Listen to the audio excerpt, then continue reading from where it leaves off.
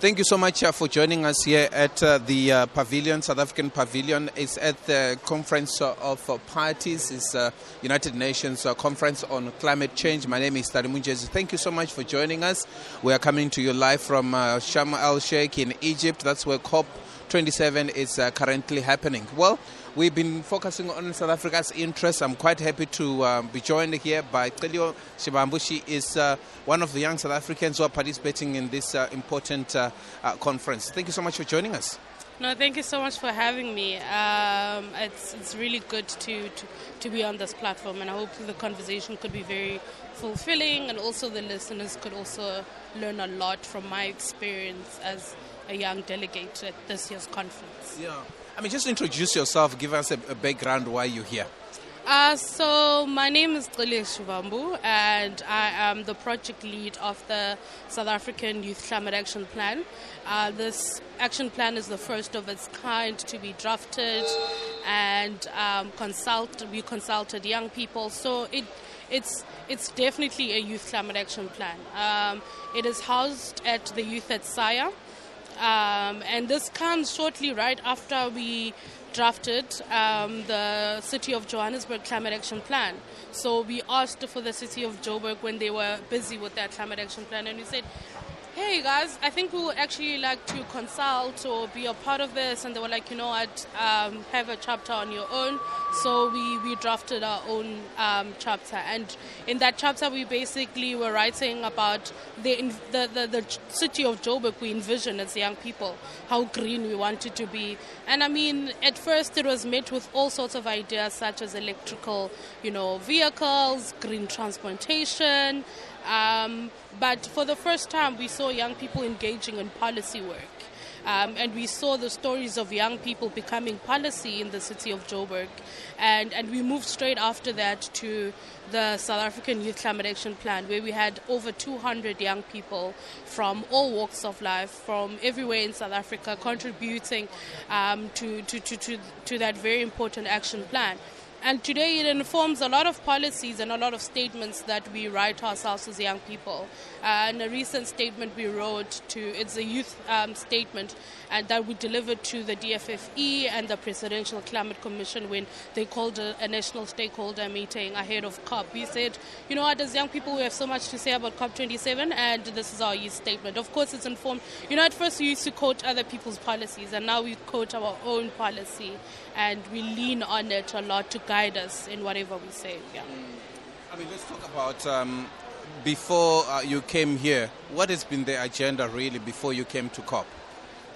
So the COP agenda, it was it was very well known that this is an Africa's COP, right? But again, we had to really understand what that meant. Like, it's not like it was the first time happening in Africa. So it was like, what exactly do you mean? But when they meant it's Africa's COP, I think it's because we wanted to see African leaders being at the forefront of this year's negotiations. So we wanted them to be very clear about their implementation agenda.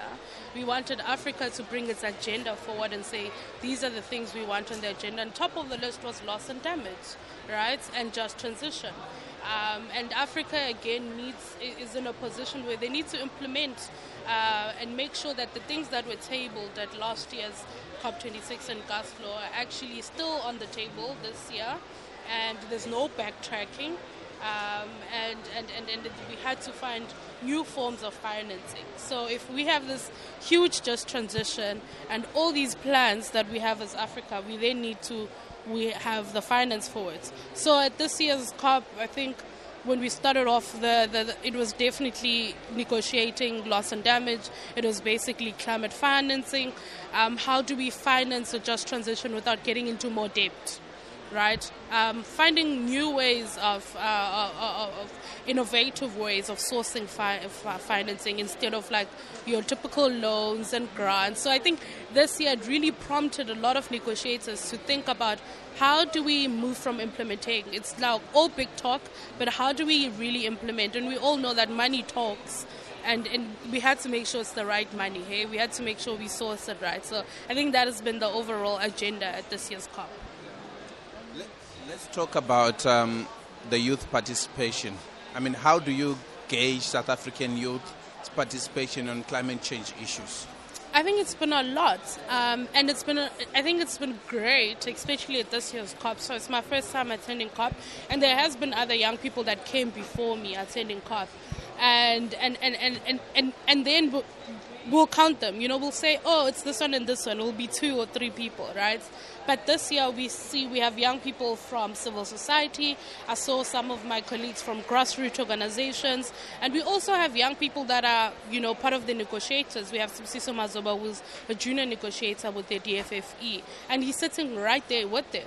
And we also have young people like myself who have, party overflow badges. We have young people that are coming in as observers. We have young people that are out there protesting right now. So it's like, where young people have to be at this year's COP, that happened. And this year the Presidential Climate Commission took 5 delegates to COP, and that's a big achievement, and it's because they see the role that young people can have at COP. And for the longest time it has always been very tokenistic, and it'll be like we have one young person there, and that's how you define South Africa's youth climate movement. And that wasn't fair, because there's so many of us that are involved in spaces of activism, in policy making, in civil society, the watchdogs that we really need in the movement. So I think this year there is a representation of that.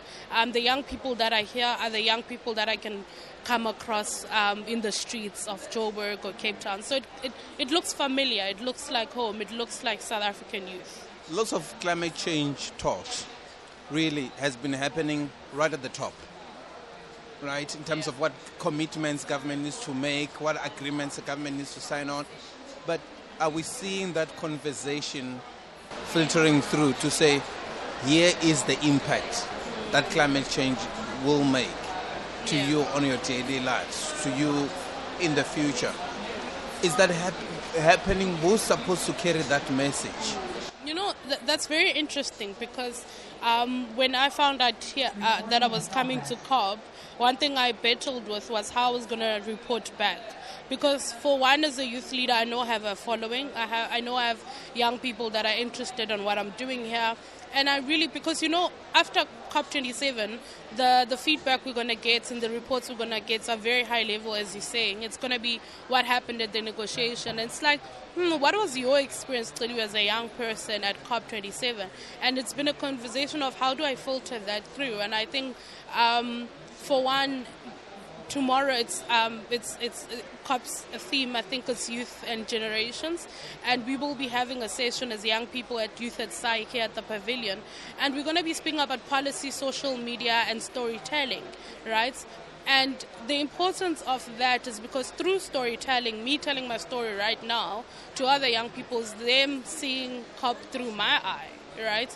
And storytelling has been very important in a lot of cases, especially in the climate space, because you see people coming here, Tali, and telling you, oh, I got involved in climate space because, there was lack of water, lack of access to this in my community, and I became a climate activist.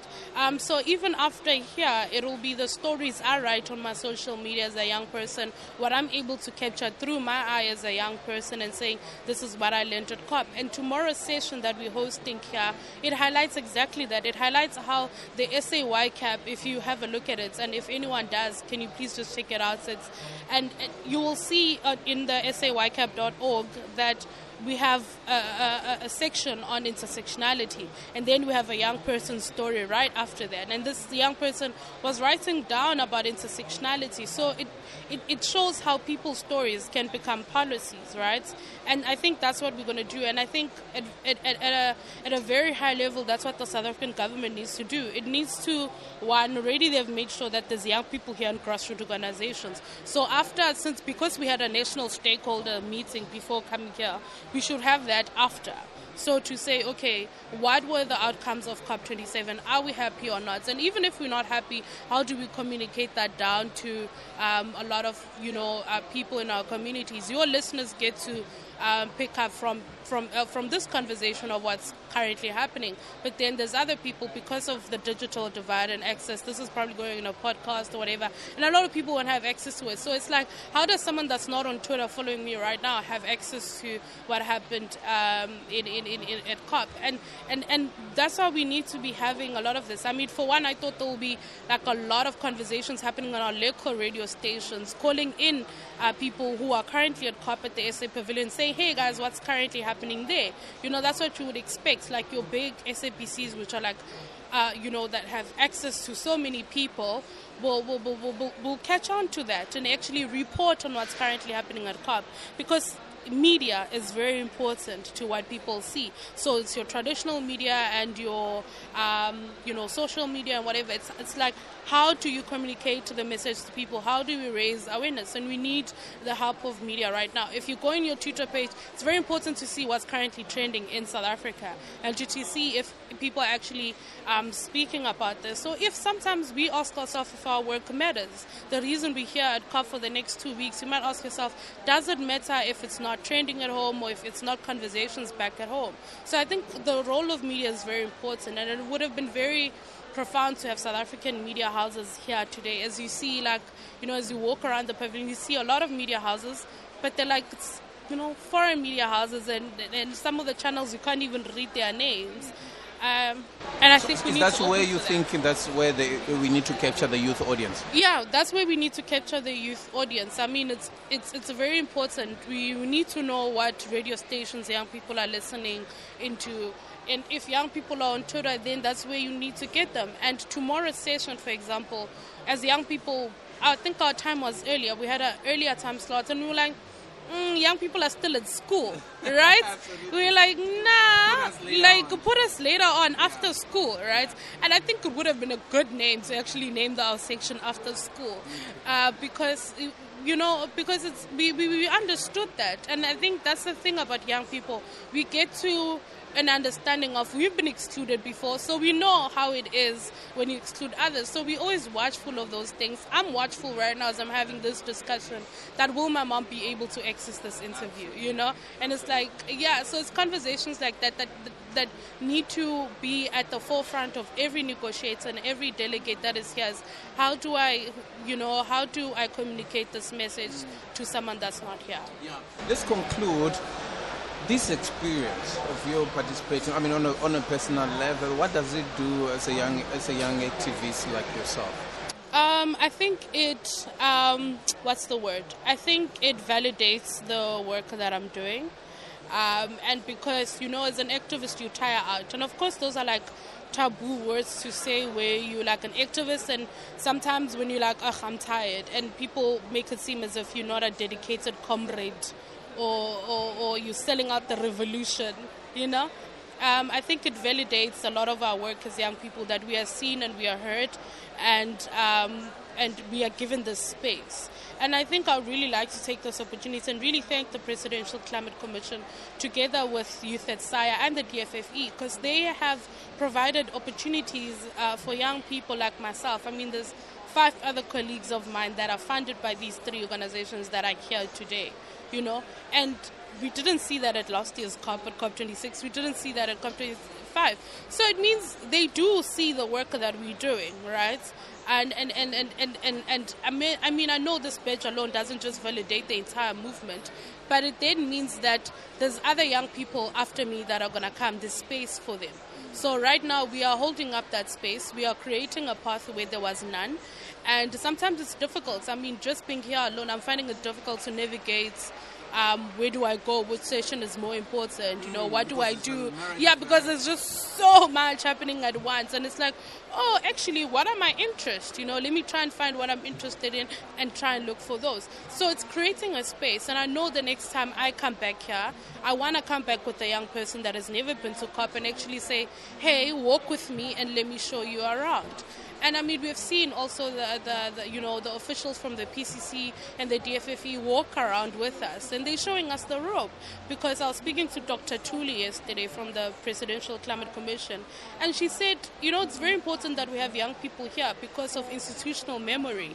Because we want you guys 10 years from now to say, this is what the PCC said on just transition in COP26. Why are we moving away from that now? And I looked at her and I was like, wow, to see that we are here to uphold the work that has been done by you guys today, so that tomorrow we can even do a greater job. You also being here are creating a path. I'm also creating a path. It's like, what, let's go on this journey together, and I'm very grateful for that. Everything is connected. Yeah. Let me thank you so much, Celiwe, for availing yourself to speak to us here in Egypt, Sharm el Sheikh. Yeah, no, thank you so much for having me. It's been such a pleasure, and thank you to the listeners. Yeah.